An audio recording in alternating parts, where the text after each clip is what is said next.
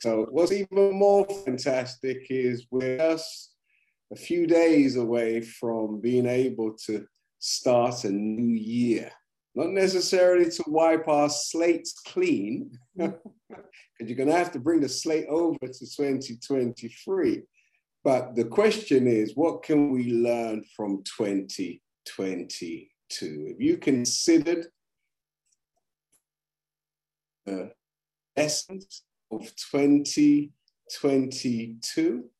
I wanted to ask everybody a question. You know, was 2022 such a good year you would like to repeat it next year?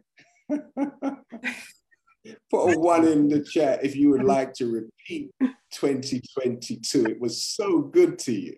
You know, I'd like to do it again. Just like the founding fathers, they love New York so much, they called it New York, New York. They named it twice. So tell me, did you take a lot of hits this year? Did you learn a lot? Or is this your best year of life? And those of you who can't wait to see the back of 2022, put a 2 in the chat.